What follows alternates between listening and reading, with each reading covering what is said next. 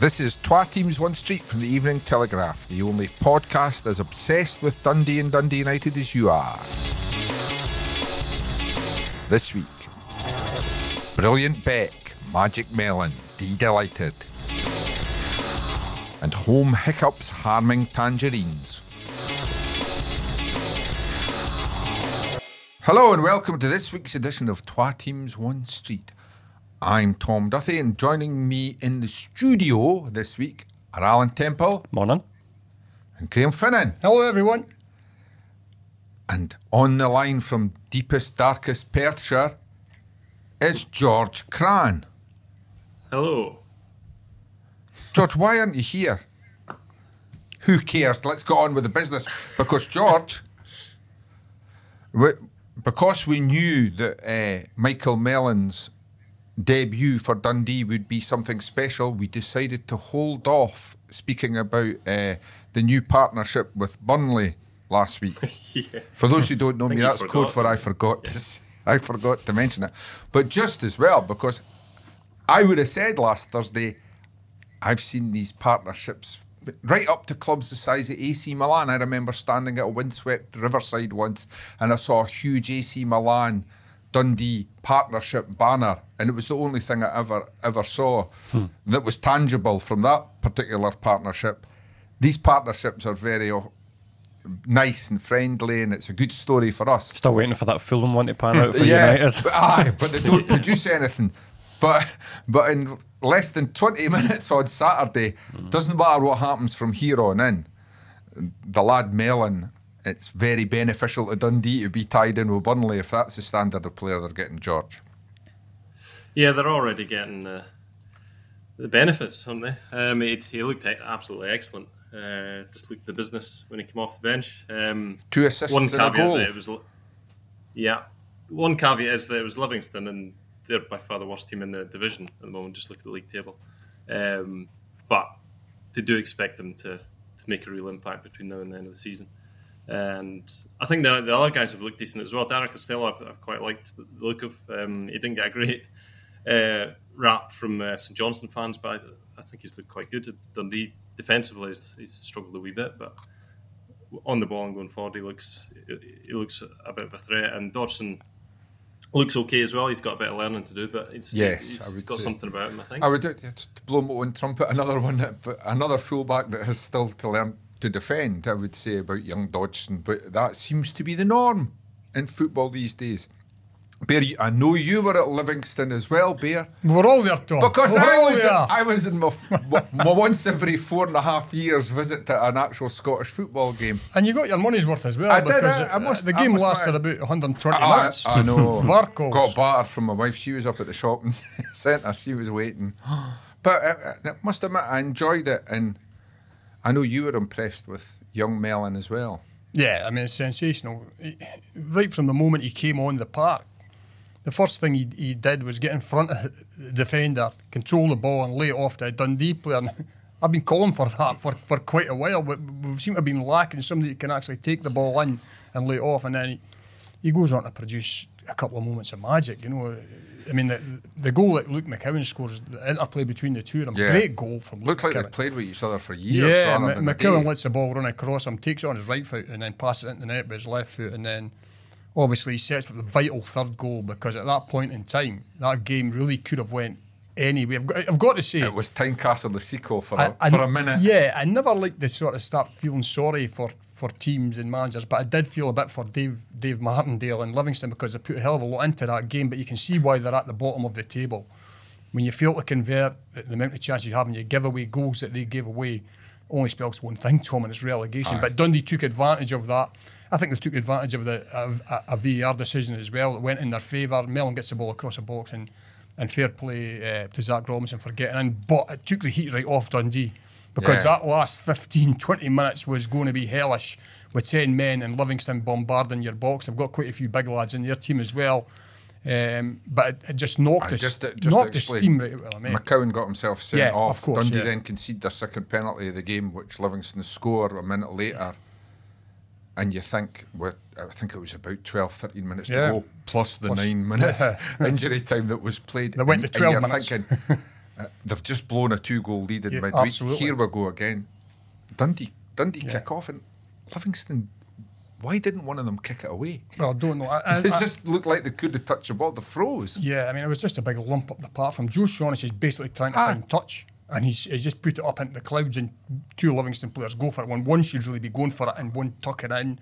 And there is a slight nudge from Mellon. The goalie's in no man's land. The goalie comes charging out, and they take advantage of it, and they get the 3, and you can breathe easily. Dundee can breathe easily at that point, because as good as Livingston have been, it's highly unlikely they're getting back into this game. And the wind's been knocked. Saw them.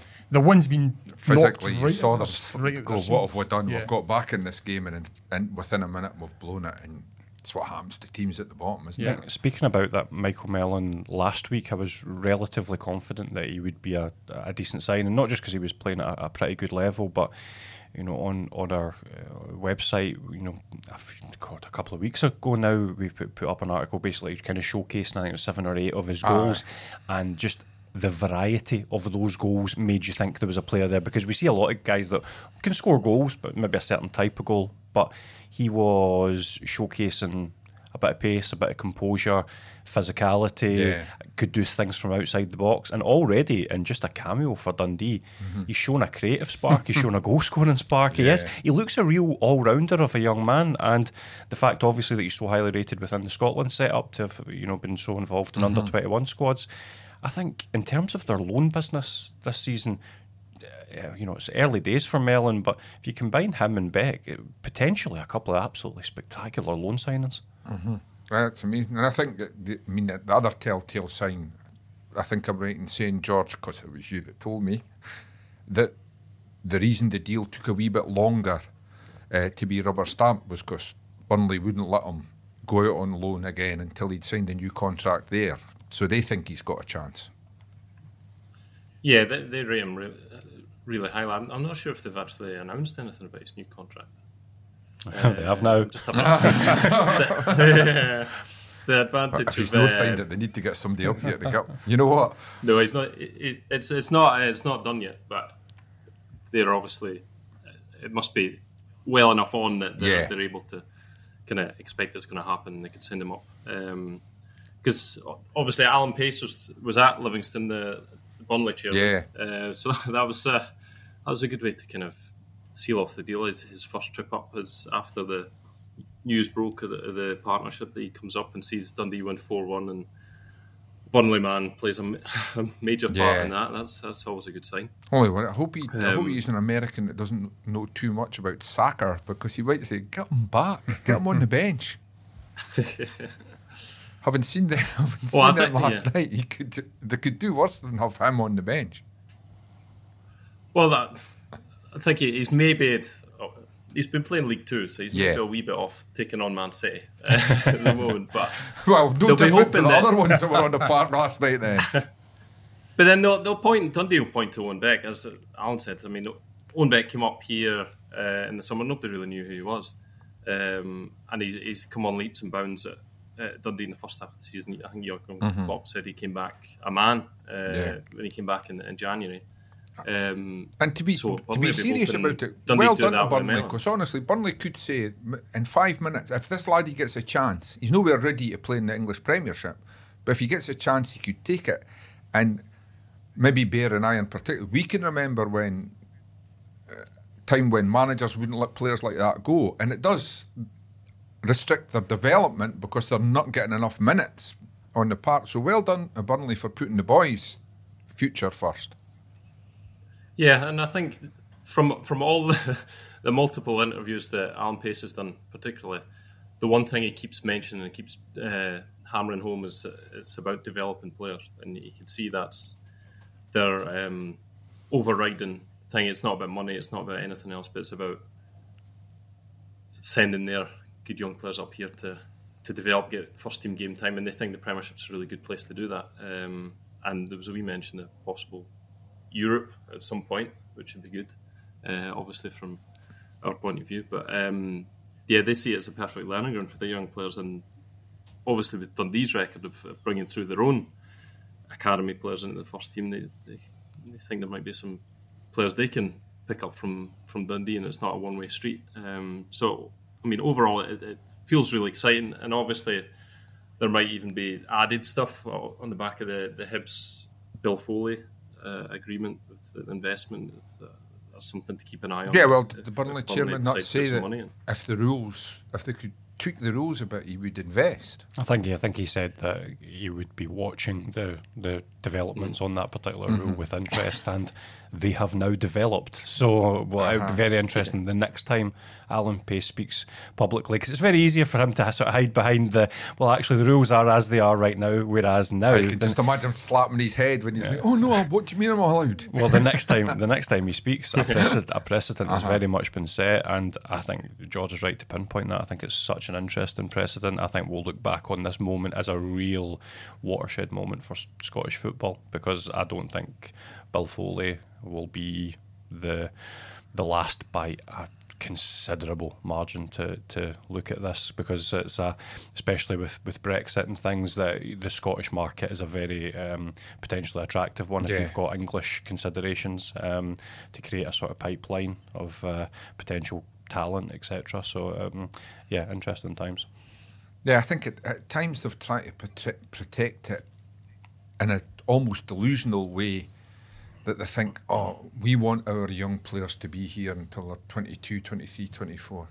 Maybe they have to hold their hands up and say, that's not going to happen anymore. So get good young players from anywhere, and investment from anywhere, so that you can at least see, if you think of the Harry Souters and the Ryan Gaulds,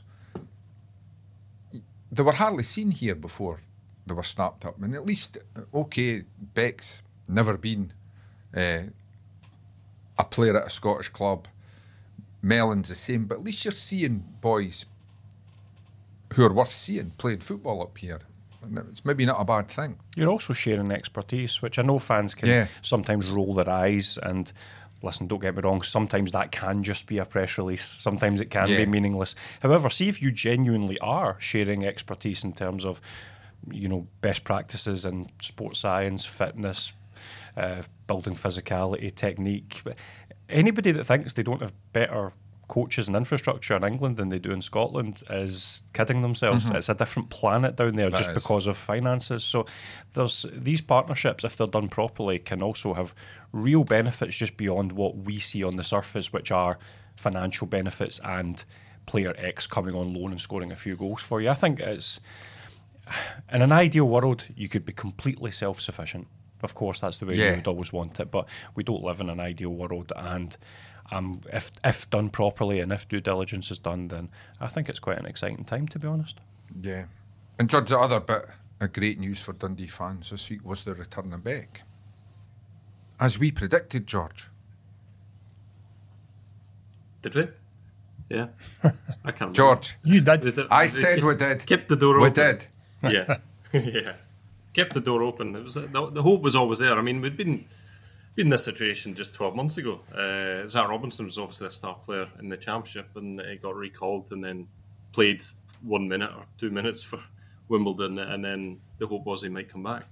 And it's paid off again with Owen Beck, and he looked a little bit rusty at Aberdeen. I mean, he's only played about 7 minutes, I think, since the turn of the year, but you could just see the impact he makes on that team. He makes it a completely different prospect for opposition to come up against Dundee. The left flank's just so strong now, because going forward or going back, he's a top player in the making, certainly. Liverpool think that, which tells you how good he is. But they're also delighted with what Dundee have done for him. And he spoke after that game at Aberdeen, and he spoke really highly of Tony Docherty in particular, and the whole club. Obviously, fans heard the news that possibly coming back, so they went and waited out the Gardyne training centre to see him in, which is fantastic. I mean, I've never heard anything like that, I have to say. Not for a long time, anyway.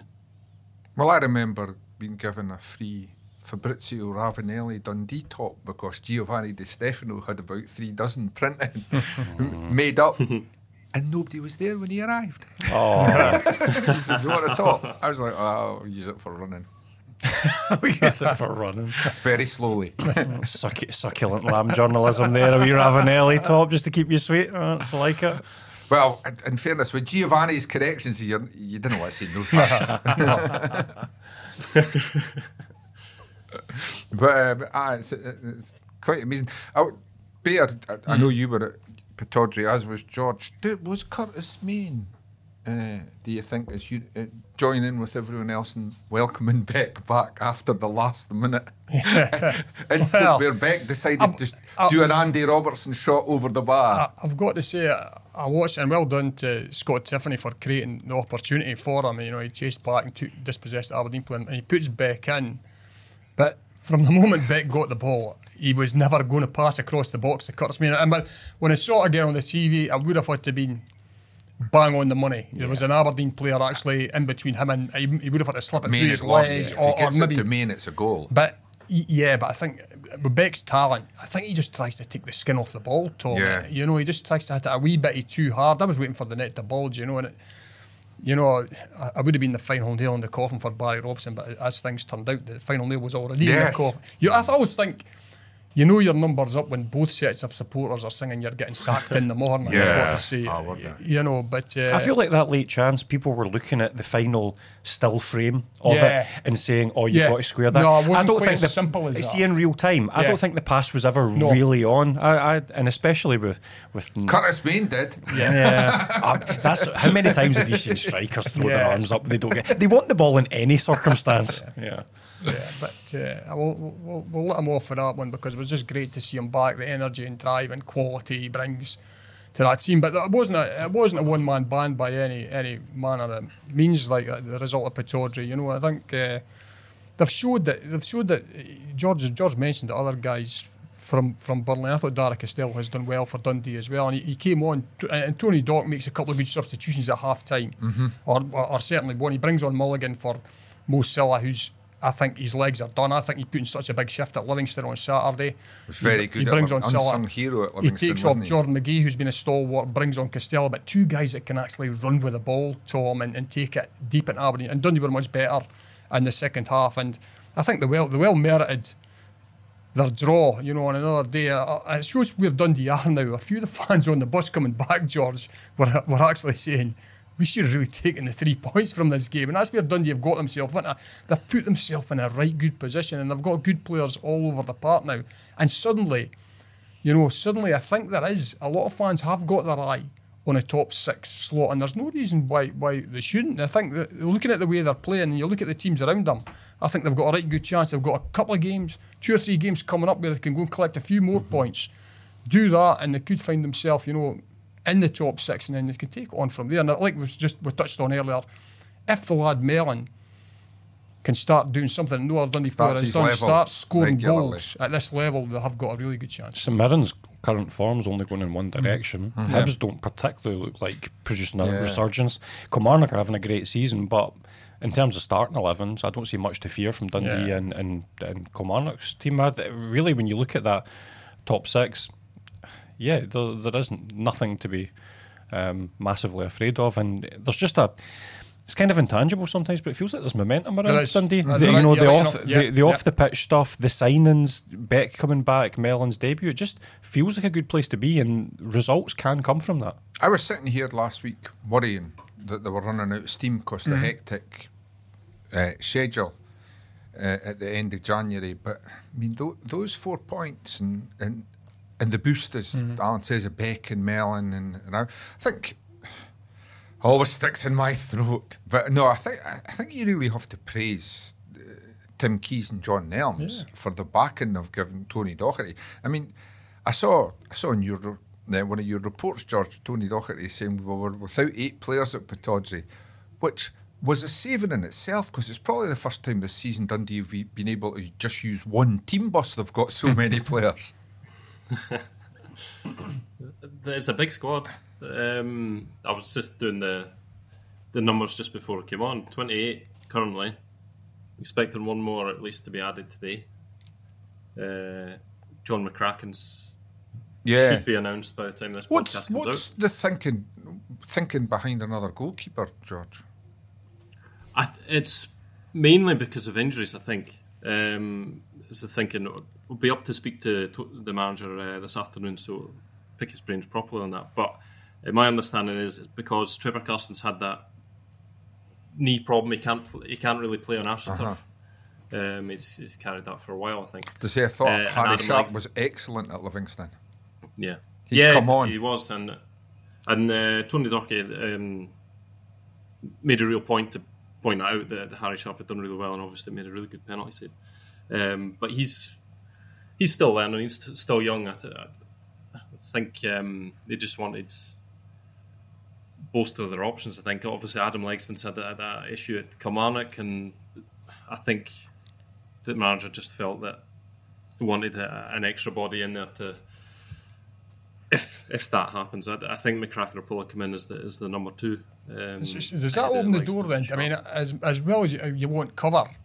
I mean, it just seemed excessive to have 4 goalkeepers on your books for 3 months. Is there a chance that Legston could go on loan tonight to somebody? Yeah, is that could possible? it be a late development?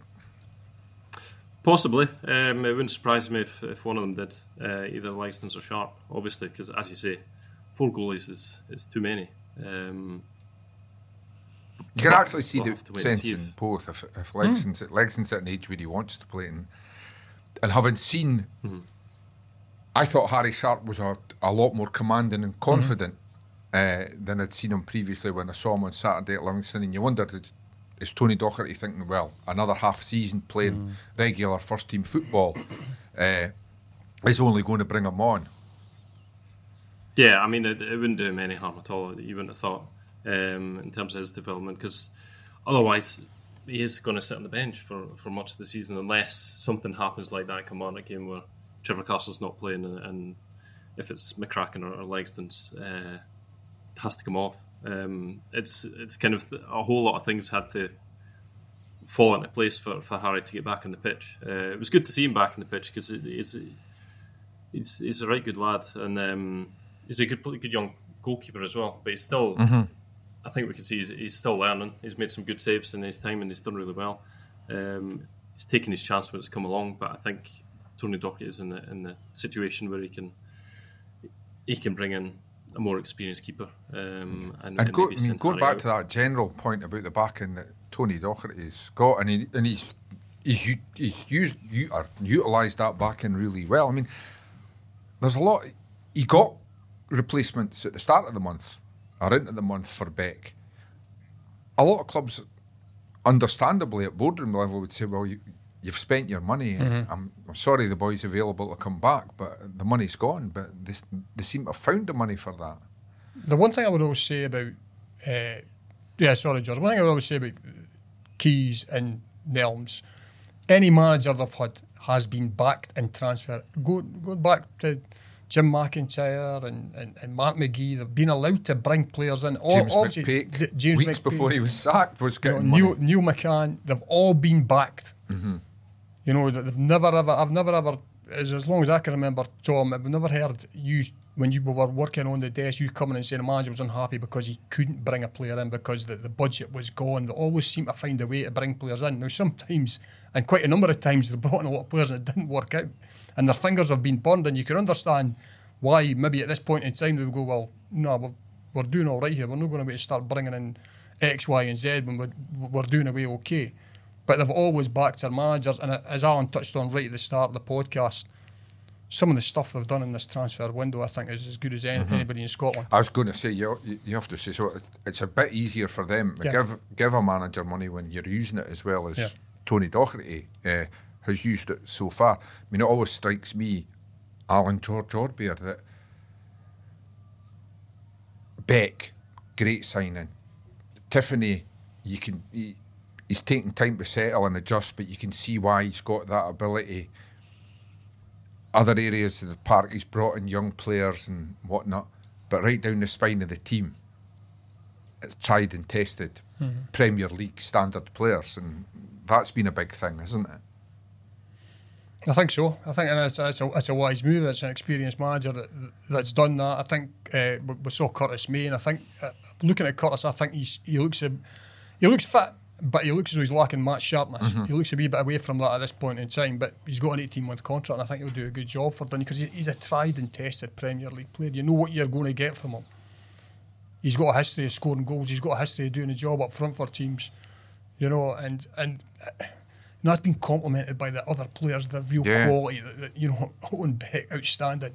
The guy Mellon looks as though he could have the same sort of impact. Dara Costello, like George said, we heard a few things from St Johnstone fans saying that it wasn't fantastic. Well, I've been quite impressed, and he fits the bill of a young player who is fit, who is quite athletic, gets up and down the park really well. And you look around the squad that Dundee have got, and there's quite a number of them. You know, you look at Josh Mulligan and players like that. You know, they seem to have a squad fit of young lads who they've brought legs to the team, which is what you need in certain times in games, and it's working really well. And the manager, it's a big squad, but it looks like a happy squad, but he's given everybody seems to be getting their chance. For a long time, Mo Salah couldn't get a game. Yeah. Now he's back in the team. Lee Ashcroft couldn't get a game. We've not mentioned Lee Ashcroft this week. Lee Ashcroft. Tony Docherty must be...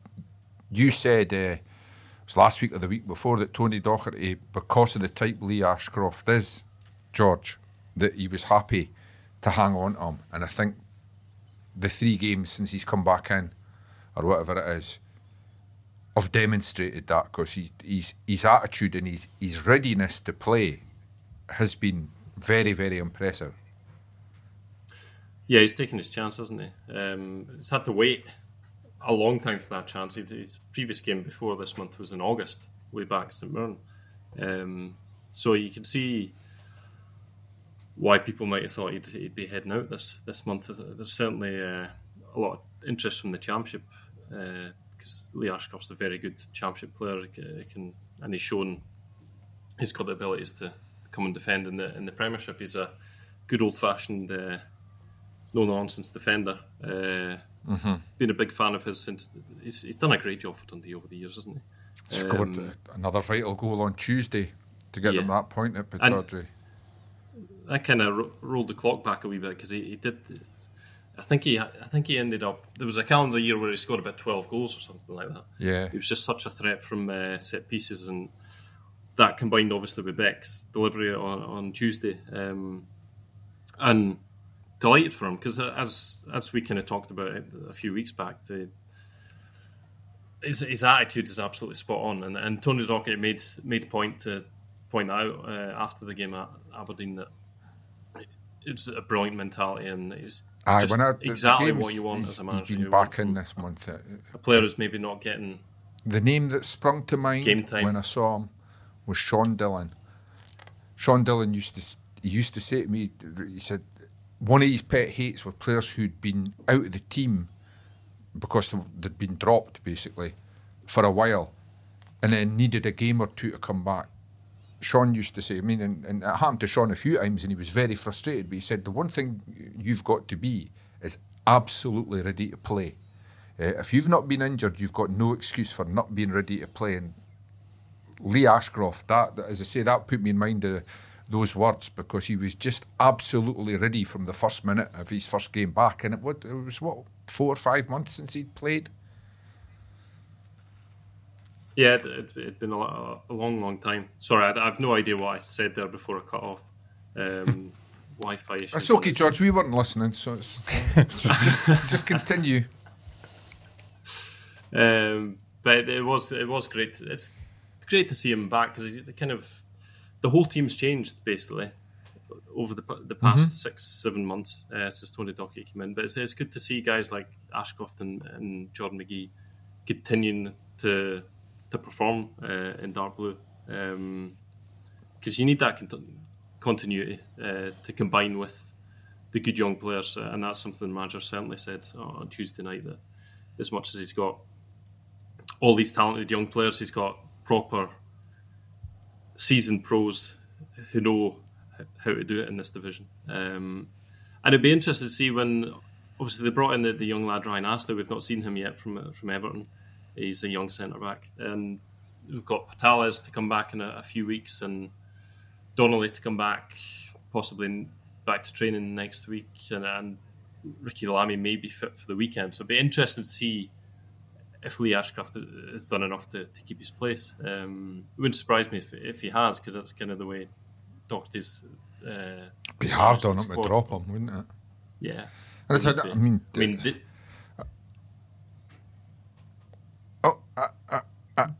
said George. I've never heard George flow as well as this before.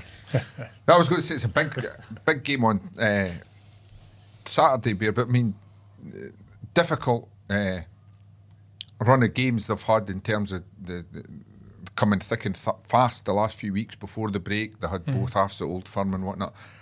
Hearts at Dens on Saturday, but they're still doing that thing that you've been saying since the start of the season. Average. If you can average more than a point a game, you'll be okay. Well, we saw that. We'll go back to the last three. They lose to Hearts, and it was a sore loss. And that, in the past, you would have seen Dundee teams maybe taking a real knock from that and struggle to pick up points in the next few, but they've bounced back quickly and picked up 4 points from the next two, all away games. Yeah. I've got to say. So 4 points from 3 away games is a very good return. I'm really looking forward to the Hearts game. I think it's set up to be an absolute cracker. Yeah. Hearts are going well. They'll bring through a big support. Dundee are going well too, so it should be a ding-dong battle. I think Dundee just have to, as always, keep your eye on Lawrence Shankland because he could produce something out of nothing. That's my biggest fear with Hearts, but it's set up to be a cracker, and then Dundee go to St Mirren. It's one of these games where the two teams are both thinking, if we do what we did for a half, we'll win this game. Well, so they're both going to have a go. I think Hearts are now in the sort of... It's a strange position they're in, Tom, because they're running away with third. But it gives them a freedom to go and play now, I think. Yeah. I don't see anybody catching them in third spot. I think they've got a good squad, they're playing well, they've got a nice mixture of experience, and youth in there. They've got good legs, they've got a guy like Lawrence Shankland who can get goals for nothing. So, they can play with a bit of freedom, but Dundee are getting to that point as well now too. If they've got real aspirations of getting in the top 6, over the next 3 games, can they turn that 4 points that they've taken from the last 3 games into possibly 6 points? Because if they can do that from the next 3 games, and they'll start moving into that top 6 and solidifying their position in that top 6. But really looking forward to the game on Saturday. Yeah, they're both, with their aims for the season, Alan, they're both in that situation where you think the managers are pushing the players hard just now because they're thinking we could get to where we want to be by the break. Yeah, I mean, I don't think motivation certainly is a problem at all for Dundee. No. And especially Dundee will be seeing a door ajar for the sort of season that they would have been dreaming of at the start of it. Hearts, I mean, likewise, they are going for what they probably would have privately expected their expectation to be. So it will be an interesting one, and I don't think there's anything to fear for Dundee. They have played them so recently and run them so close, absolutely outclassed them on their own patch for 45 minutes. So there's no reason to fear. That was without Michael Mellon and Owen Beck. So yeah, a really interesting one. And Hearts are the third best team in the country by some distance, and they have a habit of grinding out results. Yes. But I don't think they've exactly been flowing. No. So just to sort of conclude with the positivity that this part has mostly been about, I don't think there's anything to fear. Beck back, Mellon here, as Alan says. Hearts, you look at them and you think you've got a chance against them. This could be a famous Dundee victory on Saturday. Away went on the coupon then, boys. Time to cross the road. And Alan, why aren't you standing outside the AGM? Because it's cold. They leave them standing outside, that's why. Because it's cold and they won't tell you anything until they're ready anyway. And because I need to sit here and speak to you two. Is the main reason. Sorry. No, it's AGM day, deadline day, so the perfect day to be recording a podcast before any of these things happen, so that just it's immediately out of date. That's what you're after.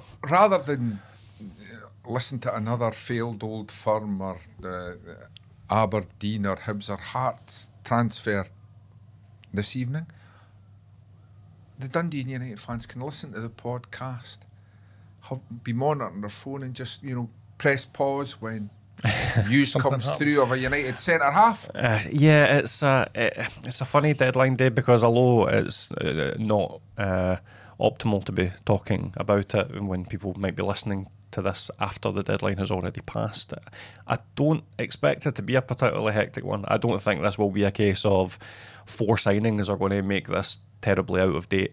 United know exactly what they want and they might get it or they might not, but there's not a sense of panic or scrambling or what it was last season, which was they desperately need Anyone. X, Y, and Z. Yeah. And they got to the stage where anyone would have done almost.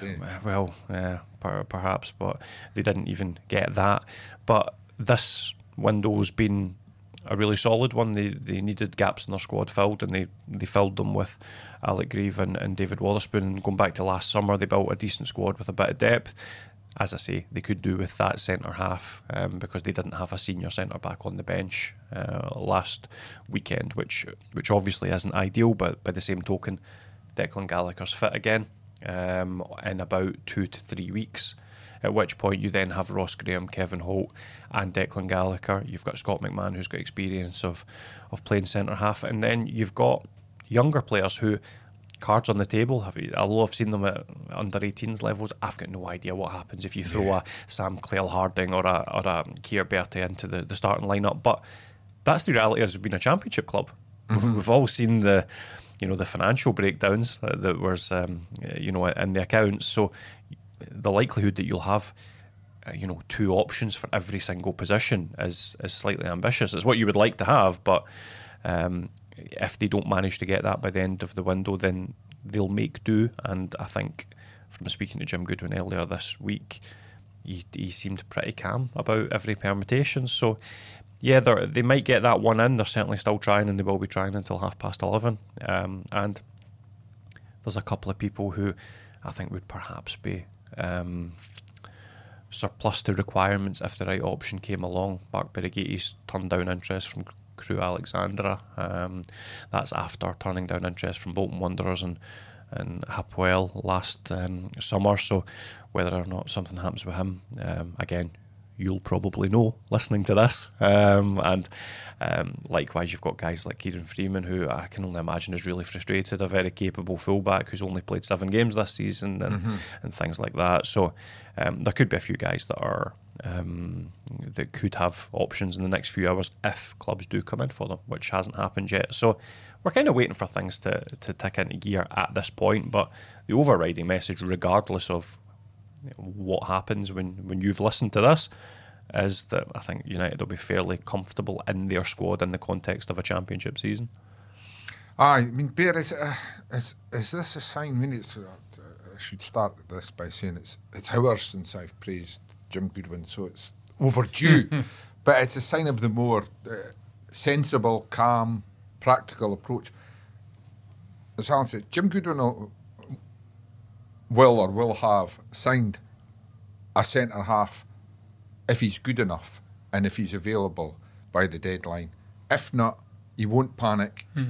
He'll get on with the job in the way he's got on with the job, and maybe fans possibly still disappointed if one hasn't arrived, but the dressing room remains calm. This time last year, it must have filtered through to the dressing room when there seemed to be a panic about not getting players. It must sow the seeds of self-doubt among at least some players when they go, well, the club were desperate for players. I would say I would go the other way.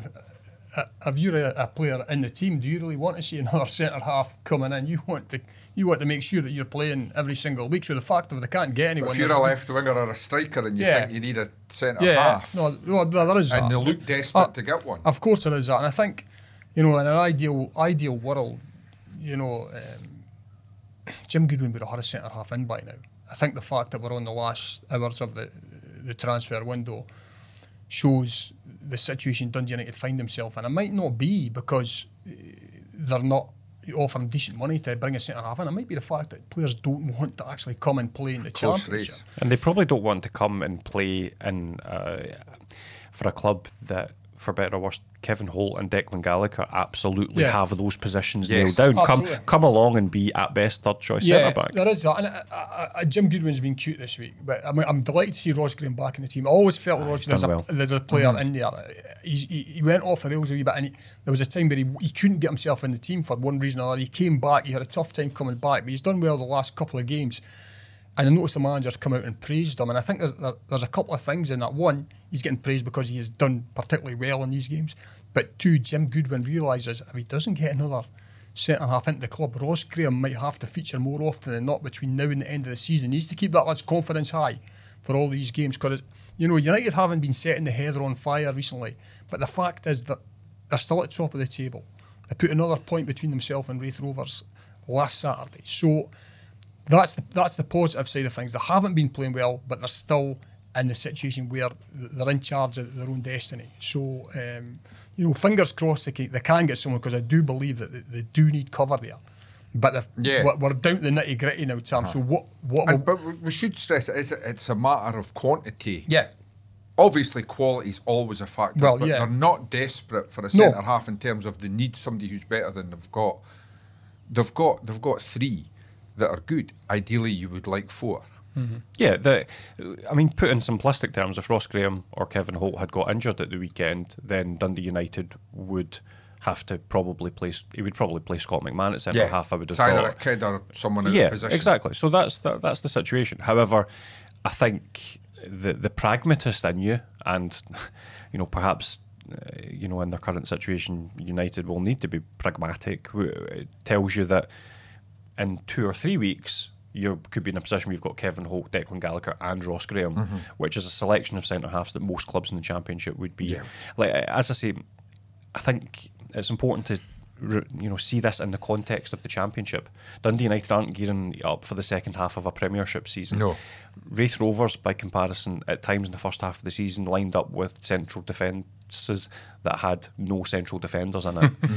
That is life in the Championship. You can just looking at their goals against column. Life in the Championship is, it's a footballing and financial grind sometimes, and the best case scenario of having quality deputies in every circumstance, in every position, probably isn't likely to be the case. So I think it's worth remembering that although you might not be in the ideal position in terms of having the depth for every single worst case scenario that could occur, you're still in a pretty good place when you consider the division you're in, and it should be enough. I mean, and defensively isn't really where the issues are at all, or where they have been at any point this season.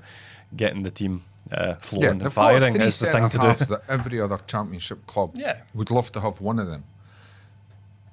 But they are Dundee United, so Dundee United want 4. Yeah. And that's part of being a club that size, isn't it? And let's be honest, bar a couple of blips, in general, the defence has done really well this season. They keep, regardless, I mean, Saturday wasn't a brilliant performance, but they still managed to keep a clean sheet, and that gives you great hope. But once they turn it in the other direction, once Fotheringham and Mole and Watt start banging in goals, what's the will?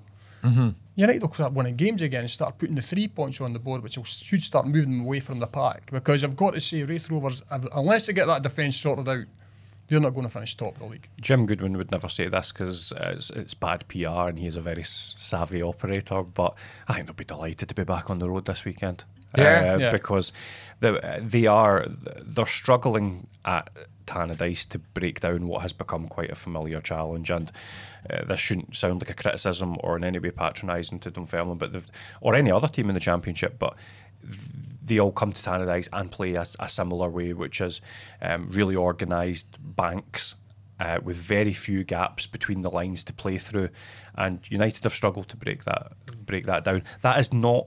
They face it to an extent away from home. Teams aren't coming gung-ho for them, but on home soil, teams won't accept that. There's always a, well, come out and do something from their own fans, and that filters onto the pitch, and there are more spaces on the road, and you only need to look at United's away form is spectacular.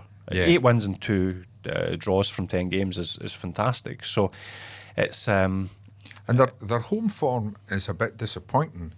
But one thing it's not for a team at the top of the Championship with their sort of reputation, it's not unique, is it? No. Because we can pick all sorts of holes in the Championship, but one thing you can never criticise clubs is a lack of organisation. Ever since they've been seen as bona fide title challengers, Wraith Rovers' home record has been poor as well. Yeah. Because teams have altered their perception of how to play against Wraith Rovers.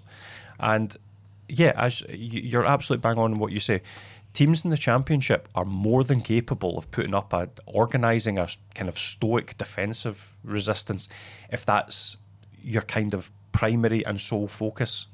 See if you say a point is a success from this match, that's a lot easier to set up for. It's a lot harder to go and win a football match than it is to say, do you know what, a point would be a success for us, and if we can win it, if there's a circumstance that allows us to win it, then we'll certainly take that. But it's a lot harder to win a football match than it is to win/draw it, because it totally changes your focus. In a way, United are victims of their early season big wins, because the Championship is not traditionally a league with high scoring games. Nobody's too surprised that Falkirk have clicked in League One and they're winning games 3, 4 and 5 quite regularly. But historically it was surprising that United, and there have been bigger teams than United in the Championship, were winning 4, 5 and 6 for a few weeks, because Championship teams do not lose a lot of goals. No, and they did it early doors. They were running over the top of teams. I think Arbroath has won. The team they're playing on Saturday was enormous. And I think Alan's spot on in his assessment of how teams line up. And you just wonder if teams will recognise the fact. You wonder if they'd have had their fingers burned from that last game against Dundee United, and maybe teams may start sitting a bit tighter. But it's hard. It's hard. United will have your home fans don't want to see you lined up defensive and just sitting back and allowing it. Any team, doesn't matter new who manager they are. As well. Yeah, it doesn't matter who they are in the Championship, coming to your own park and dictating. So obviously there's a Scott Brown factor. They had a good win last week. Scott Brown doesn't want to park the bus in his first home game, I think it is. I think one thing it is worth saying though, because I think that sort of meandering monologue there made it sound like I was kind of mitigating an awful lot from a Dundee United perspective. They also weren't good enough. No, let's be absolutely blunt about that. Like, that it's difficult to break down these defences, but it's even more difficult if you don't do the aspects of your job that you can control, which are moving the ball fast, trying to zip through the lines in one pass rather than 3. It was too pedestrian. It wasn't good enough. The final ball was bad. The set pieces were poor. All things that you could do to potentially break down that challenge. So while it is a tough challenge and supporters really should acknowledge that, I think there'll be an acceptance within Tannadice that what they did to potentially impose themselves in the game and actually break down that stubborn challenge, they didn't do good enough. So there'll certainly be a demand for better when you consider the absolute, again in the context of the Championship, just a swathe of attacking talent that they've got on the books. And they're a hard-working squad, aren't they? They don't, and Jim Goodwin demands that, they don't look at it and say, well, this is just the way it is. This is what we'll have to put up with the rest of the season. They'll be looking at ways of making sure they do break down defences. Yeah, so you would expect nothing less from a team that Jim Goodwin's in charge of. That's a given that your team's going to run from the first minute to the last minute, but sometimes it boils down. You need that wee bit of quality that Dundee United have got in their ranks with Fotheringham. We spoke last week. How was he going to set up? And he gave Tony Watt the nod. And then obviously Moult came on. It'll be interesting to see who starts this week. But you need these boys that have got the quality to produce. Sometimes it takes a moment of individual brilliance to open the door for you. And once you've done that, it forces the other team's hand. Are they going to sit tight, or are they going to come out? But Alan's right. When you're at home, you do need to look to move the ball just a wee bit quicker at times to expose teams, because they're so well drilled. And we saw it. I go back to that game, Dundee against Cove Rangers, when there was almost 10,000 Dundee fans at that game that night, and every to a man thought they were going to run over the top of Cove. And Cove Rangers, a mixture of part-time and full-time players, well drilled, well set up. They get out of there with a point, So, if Cove Rangers can do it, then the vast majority of teams in that league can do it. And they're going to make life as difficult as possible for you. Aye, and teams like that, the only press they're involved in, for all it's one of the catchwords of the modern game is when they speak to the press after the game, they ain't coming out their own half in 90 minutes at Tannadice. And you feel for United fans as you would for Dundee fans last season at times, Hearts previously, Rangers, Hibs, and that. Very often it's a frustrating season, not just because you're in the division you don't want to be, but just because of the nature of the games. And you totally understand. Also, I think it's quite important to, in terms of a sort of bigger picture, looking at it, there's a lot of responses such as, well, if you look at that, then what is this team going to do if it does get promoted? It would be straight back down from the Premiership. It's a different game. I just don't think it's in any way relevant. And I think you're talking about Dundee last season. They are the perfect example of that. And there's a lot of comparisons. First of all, you've got 14 senior players out of contract. It would probably be a renewed, recycled Dundee United team that were to come out. But also, the games would look totally different. The Premiership football clubs would not come to Tannadice against a newly promoted Dundee United and play the way that Championship clubs do. So I don't think there's any relevance whatsoever. The challenges in the Championship are such as they are, and there will be a lot of frustrating afternoons. The emphasis is just to get out of that division, and then you think about building a team and building a playing style more suited for what you might come up against in the Premiership. I say to fans, forget about the Premier League. Yeah. The most important thing, first and foremost, get yourself out of that Championship.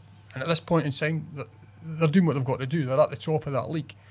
Now, they've not been, setting the heather on fire recently, but neither's Wraith Rovers. So there's still a gap between them and Partick Thistle. It's still a two-horse race. United aren't losing while they're not playing as well as they could. 4 points from the last 2 games when they haven't played the way they wanted to. Defensive solidity gives you a foundation to go when you do start firing. Go and start picking up 3 points again. But I think they need a couple of things to go for them as well. I think they've been a wee bit unfortunate the way games have panned out recently. Sometimes instead of a moment of brilliance, just a corner kick and coming off the back of somebody's head and ending up in the back of the net. That'll do for starters. But it's going to be tough on Saturday. We've seen that Scott Brown comes in and suddenly he gets a result. But you look at the quality in that Dundee United side, you would fancy them to go. They need something to get them going. They need something, a goal, a decision going for a penalty kick, something like that, just to get them breathing a wee bit easier and playing a bit more. Taking a bit of the pressure off. I think United, because they're in the Championship, because of who they are, pressure goes with the job. That's just the way it is.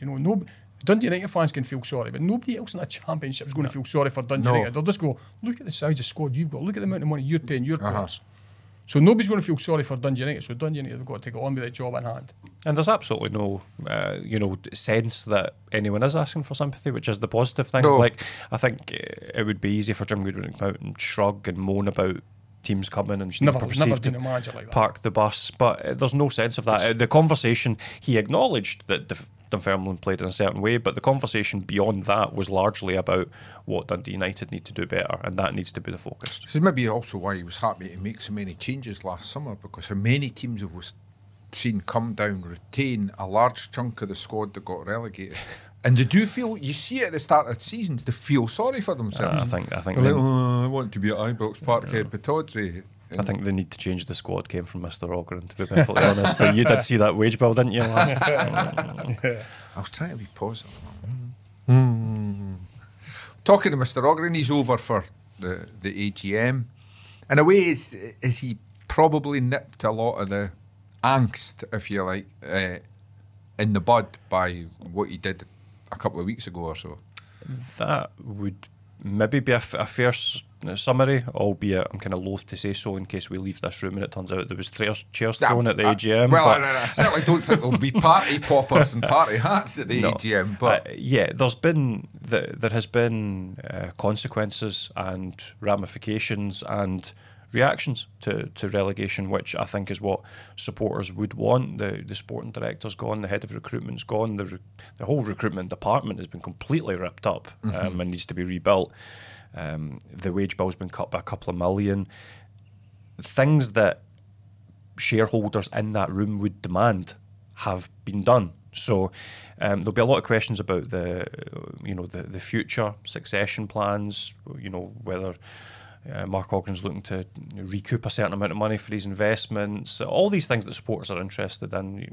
Stadium issues in terms of how much it costs to the upkeep of Tannadice, and how much fans might be, in the back of a recent survey, asked to contribute towards that cause. There's a lot of things that I think the shareholders will be interested to hear from Mark Ogren and Luigi Capuano at the AGM. But as you allude to, I suspect if there is any residual anger about what happened last season, they will seek to point to people who have left the club as a sense of taken ownership of the mistakes, albeit I'm sure there will be a lot of people that would kind of point to Mark Ogren's culpability in that as well. And that's kind of, you say, it's a bit like the failure to break down that defence. He's been honest about it, but he could have done better. Yeah,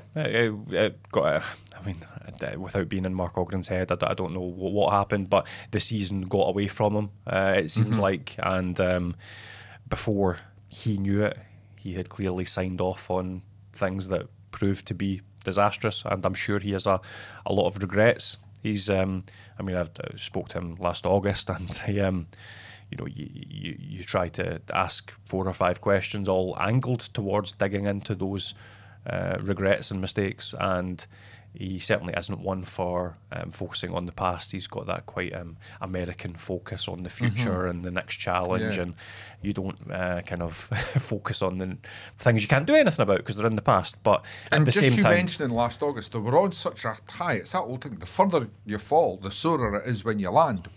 But he's got up and got on with the journey, hasn't he? Yeah, it certainly seems that way. So. Yeah, who knows what the vibe will be in the room. Will certainly be easy enough to find out after we finish recording.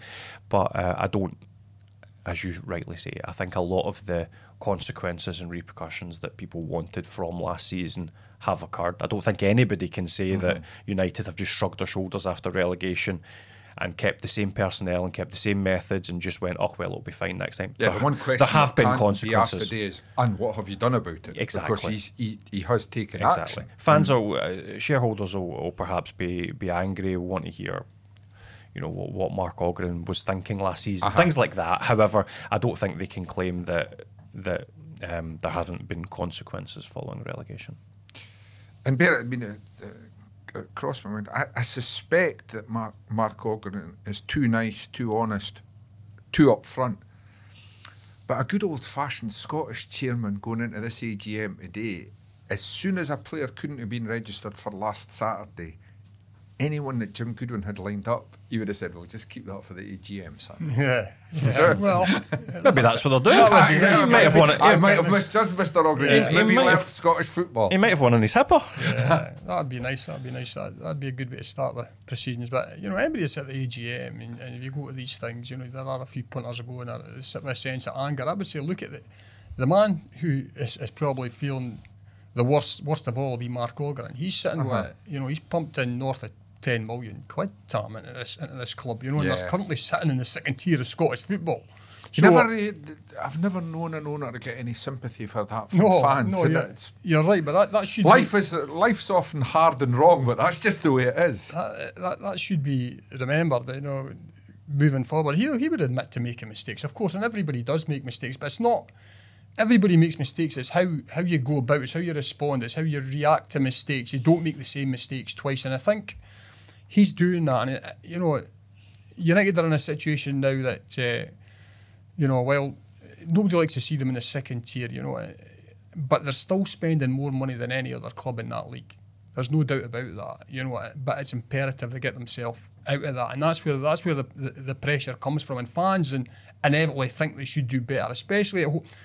You would say that, unfortunately, that they haven't been fantastic at home this season. Their best form has been on the road. They've been decent at home, but they haven't been fantastic, and that's where they're getting 8,000 fans turning up most weeks. And you were there, Alan, last week, and at full time, I believe there was a few boos ringing around the stadium. But I think, the club is still moving in the right direction. The owner is still. He come out, a few weeks ago. He's still committed, although he has sort of intimated that he's not here for the long term. Forever, maybe he's been here. I think you said, Alan, he's probably been here longer than he will be in the future. So there could be moves afoot, but for him to sort of get he doesn't realise how hard it is to sell a Scottish football club. Well, for him to get any sort of chunk of his money back, you've got to think that surely they've got to be in the top flight if there is going to be further investment coming in for him is to find some sort of exit strategy. But while he's here, he's still committed to getting this club out of this division. I think that's a good thing. And I have to say, when it comes to all their problems, I'm much more interested in what they're doing going ahead. For me, get promoted. He's shown that he's cut the budget. He's trimmed the workings of the club to an acceptable size and financially. And that's what I want to see just now. We can have a COVID-style public inquiry at United in the summer if you want, once they're promoted and once they're ready. But it is, and I think most fans are most concerned about what's happening on the park. And then if they get the home form tweaked so that they're getting 3 points every home game, keep the away form going, you're going to be happy. I mean, they had their COVID-style inquiry in the summer. I mean, the notes within those accounts just absolutely, albeit not mentioning names or anything, it basically filleted the structure and the decision makers from last season in its assessment of going over budget and several other aspects. The club's communication, the club's you just wish they were that thorough a year or two before, eh? You certainly do. Yeah, absolutely. Really do, and I don't have the same skin in my game as United fans do, so I'm assured that frustration will be there. That whole, the way they've looked at the way the club was operating impressed and bemused me, because it was so thorough that I don't really understand why they weren't that thorough before. Maybe they go, like this all. We'll get carried away with a bit of success, don't we? But the key thing on that would be, how do you do a proper post-mortem on the way the club's been run when those that are running the club effectively are still there? Yeah, that's why. So the absences and the changes in personnel at the football club have allowed for those that remain to take a step back and say, what did we do right? What did we do wrong? What were the problems? So they'll hope that those problems have been rectified, but you're discussing looking to the future, and there's some really interesting things in that. Probably the key one would be, from a supporter's perspective, would be how they rebuild that recruitment department. They're still, they're looking for a head of scouting, whether you want to call that head of recruitment, whatever. I don't think a sporting director will be directly replaced, but nevertheless, they need a whole new infrastructure in that regard, and it will be very important should they get promoted going into next season. And it's always an important thing that United, right down from kids level, because they've got such a rich tradition of producing players. Yeah, fans are kidding themselves if they think that there'll be a big spend next season if they do get promoted. It will be done sensibly, and for that, I think they will need a bigger scouting network than just Jim and Luigi Capuano's contacts, which that is not me being sniffy. They've done a really good job in the last couple of windows, I think. However, you can see from the style of signings that it's been shopping in a limited pool. The signings have been sensible, if unspectacular, and very competent, and have done the job. But if you're stepping up into the top flight, you're probably going to need a bit more inspiration. Where are you going to find an Owen Beck? It's about having a wee bit of an expanded network, and I'm sure they'll look to have that recruitment side rebuilt by touchwood if they were to go back up. I think that's a really interesting one to keep an eye on. Great stuff, guys. I mean, the only issue we've not covered this week are Jim Goodwin and Scott Brown going to tackle each other in the dugouts on Saturday, just for old time's sake. I think they're both going for that sort of we're sensible grown-ups rebranding, isn't it? It's funny because Scott Brown's kind of trying to do a Jim Goodwin visibly, ever since he appeared in the. Even grew hair. I was going to say it's like he grew hair, started speaking a little bit slower and a little bit. I don't want to say posher, but he was very, very careful about how he was enunciating himself in interviews and stuff. And I was thinking, you're doing that thing that Jim Goodwin did, didn't you? You don't want to be that snarling player. I like seeing Scott Brown snarling, though. I think it was quite good. I always liked Scott Brown, right back to his Hibs days. But I've just got. I wouldn't like to be a player that's on the receiving end of a tackle on Saturday, because you could just see Jim Goodwin and Scott Brown going, that wasn't a tackle, son. Get off. Stephen Whittaker's a nice guy as well. But really interesting to see how they do it. How they both do it at United. And Stephen Whittaker cut his teeth a bit in the coaching at Dunfermline. He's a good guy. So I actually, from a non-United perspective, really interested to see how Ayr are looking when we go down there. I have to say, one of the benefits of our job is you always got a wee insight into people, because Scott Brown, Neil Lennon was another one. they would eat raw meat on the park or in the dugout and this. But Neil Lennon, because you had to do it every game, and any time Scott Brown came in the press room, would speak to the West Coast boys. They were always came across as real, obliging, helpful, nice guys. Which you should never just judge people as they were on the park. Except me, I was hopeless off the park and on the park. If you like the podcast, we'd be grateful if you tell your pals about it, or even better, leave a review or a simple rating on iTunes or wherever you find your podcasts. All that really helps people find Twa Teams One Street, and that means a lot to us. Don't forget to pick up your copy of the Telly Monday to Saturday for all the latest from Dens and Tannadice,